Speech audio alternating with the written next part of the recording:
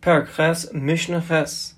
Ein Potin, one does not redeem a Bechar Adam, his firstborn child, lo be'avadim, not with servants. Meaning, even though we learned in the previous Mishnah that one can redeem his Bechar with Shaveh Kesef, not just Kesef, but even Shaveh Kesef, things that are equal to that monetary value. Nevertheless, Ein Potin, we cannot use Avadim, servants, slaves, as a means of redeeming one's son. You cannot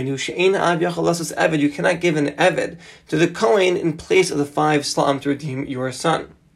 And v'lo b'shtaros, nor can one give a shtar.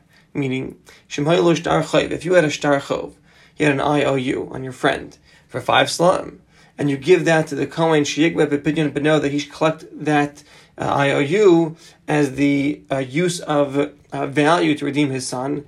Ein b'no padoi, that does not work either. And v'lo b'karkaos, nor with karka, meaning if the father has land, he can't give it to the Kohen to redeem his son.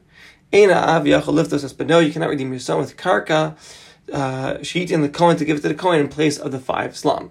So both eved and shtaros and karka does not work. And the Gemara learns this out of a klal uprat uklal, whereby we dash now. It's like the prat is mefurish. Davar metaltel v'gufo mamon, something which is metaltel, it moves, and it has intrinsic value, gufo mamon. Av kol davar, everything which is metaltel, gufo mamon, you can redeem your bechar. This comes to exclude karka, which is not metaltel, it cannot move. Comes to exclude avadim, which are hukush, is a hekesh to karka, and it comes to exclude shtaros, where there's no intrinsic value in gufo mamon. And velo behekdishos, meaning that even by hektish, one cannot redeem hektish with avadim, shtaros, nor karka. And what happens if kasav l'kohen, one writes to the Kohen, shu chayiv lo chamish sla'im, I write to you and I owe you that I owe you 5 sla'im for the pigeon. Chayiv litin lo, one's chayiv to give 5 sla'im, ubno eno padoi, and your son is not redeemed. Meaning, if you write an IOU to the Kohen, saying I owe you 5 sla'im, you're still going to be chayiv to give the Kohen 5 sla'im, and even so your son's not redeemed. The Gemara explains that mid'araisa, your son would be redeemed once you give the money. So why do we say your son is not redeemed? Because of a gezerah, lest people say that, look, you can use a shtar to redeem your son, and we know that shtaros do not work. Therefore, since you're chayiv to give to the Kohen 5 sla'am acheros, other 5 sla'am, to redeem your son, if the Kohen wants to return to you the 5 sla'am and give it to you as a gift, he's permitted to do so. However, if the father's das was initially to redeem his bechara only on condition that you know for sure the Kohen is going to return the 5 sla'am back to you, then that would not work and your son would not be redeemed. And lastly, hamafresh pidyon b'no v'avad, one who sets aside the money to redeem his son. He didn't give it yet. He just sets it aside. So he's chayiv ba'achrus, he's chayiv in its achrayas, meaning he has to give it to the Kohen even if it gets lost. Hamafresh pidyon b'no v'avad, right. He set aside the money for his son, then it got lost. So he's chayiv ba'achrus, so even though he set it aside, he's still chayiv to give to the Kohen a new set of 5 coins, because he has to get achrayas. Shneimar, as the pasuk says, Yiyeh lach upadei sifte. Says kol paterechem ba'adam b'behema yiyeh lach ach pado sifte es b'char adam. So we dash now. This pasuk is mentioned where Namar la'Aaron HaKohen. This pasuk is being said to Aaron HaKohen that l'kashiyeh lach hakesef, when you have the money of the pigeon, then the son is redeemed. But until the money is delivered, the son is not redeemed. And Mishnah Tes HaBechar notel pishnayim, a bechar collects a double portion in the nechasim of the father, meaning in the Yerusha of the father. The father dies, and the estate goes down to the children. The Bechar takes a double portion. So if there were 4 sons, the Yerusha would be divided into 5 portions. 2 portions to the Bechar, and then the remaining 3 portions will go to the 3 other sons. However, with regards to the nechasim of the mother that falls on Yerusha, the Bechor does not take double. All the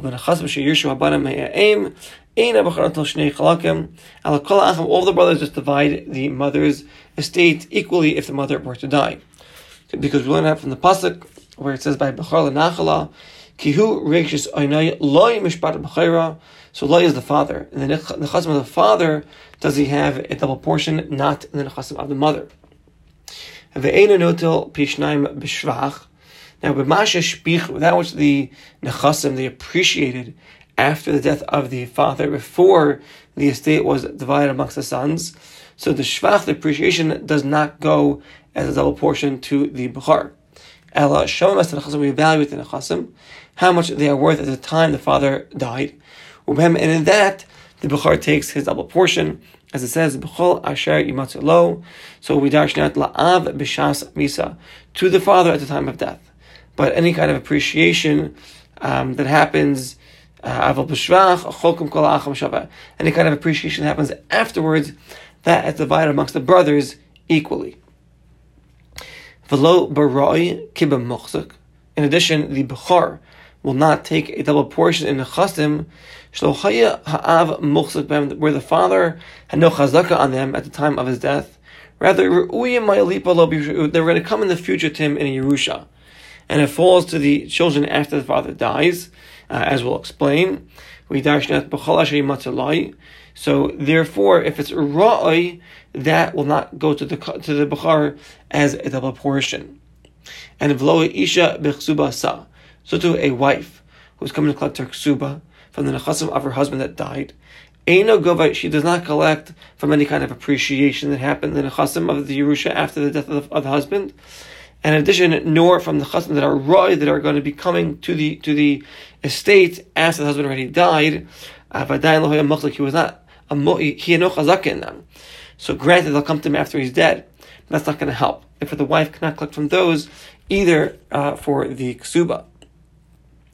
And v'lo habanos b'mizonos sayin, nor the daughters for their sustenance. Meaning, part of the tanai, the ksuba, is the daughters get sustained from the nechasim of their father after he dies, until ashet arsena, till the mother gets remarried, or until ashet tipagarna, or until these daughters get older.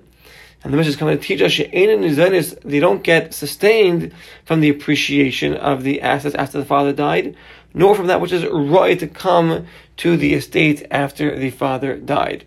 Since the sustenance mizonos are part of the Tanai the ksuba, we don it like the ksuba, and therefore shvach and roi would not go to them. And v'loha yavam shamiyabim es isha. So yavam, that's marrying his sister-in-law, where his brother died without any children. So hareza he'll yarshin all the nechasim of his brother. If the father died, and then the brother died, and they still did not divide the estate, the brothers did not divide the estate that fell to them from their father, so the yavam will inherit gam as chalko shel achav b'nichsei av. He'll inherit his father, of course, and his deceased brother's portion in the nechasim of his father. Well, however, he will not take the chelik of his brother that was the shvach that appreciated in the nechasim of the father after he died, nor will he take anything from ra'i. For example, if the brother died, then afterwards the father died, the yavam cannot take a chelik of the brother in the nechasim of the father, which would be ra'i. And v'kulan, in all of these cases that we mentioned, ein notlan b'shvach v'lo b'roi k'b'mochzuk. One does not take the appreciation, nor the roi, that which is coming afterwards. Now this is really redundant. This is a kefal lashon, double lashon here. So what's it coming to teach us? Like this: ein notlan b'shvach. He doesn't take in the appreciation, shafilu hishpichu nechasim me'aleim, even if the assets appreciated on their own, without any kind of work by the heirs. For example, you had tivua grain, that it was shachas, it was like animal fodder, when the father died, and then it grew into big stalks, or dates that were not ripe yet, and then after the death, they became more ripe. So, af b'shvach, even this kind of appreciation, ein notlim, they do not take it. In all these examples, one does not take this appreciation. And v'lo b'roi k'ba mochzuk, nor roi, that which is coming to you like a mochzuk. Meaning, even the nechasim of the grandfather, say the father died, and then the grandfather died, still the bechor will not take a double portion. Because maybe you could say that, you know what's Roy? Roy is, for example, if, the uncle died after the father died. So now there's a suffix, if the father yashes him or not. So there, the Bechor won't take that double portion of the uncle that would go to the father, because the suffix if the father inherits his brother's estate or not. But when the grandfather dies, after the father dies, so since the father Vadai inherits his father, so maybe you look at it as if it's like a muchzik, and the Bechor should take double. Therefore, the Mishnah repeats to tell you that no, all nechasim of the Yerusha, where it did not come to the father's estate yet as a muchzik, the Hainu Shlohaya B'Rishus, it was not in his Rishus when he died. Even the nechasim of the grandfather that's falling now to the deceased father, it's not muchzik, it's roi, and the Bechor would not take a double portion. And so to everything that we mentioned here in the Mishnah, and Isha with her ksuba, the banos with their mazonos, and the yavam, einam noitel, they don't take ela b'muchzik mamish, only if they mamish have a chazak on it, but they will not take b'roi.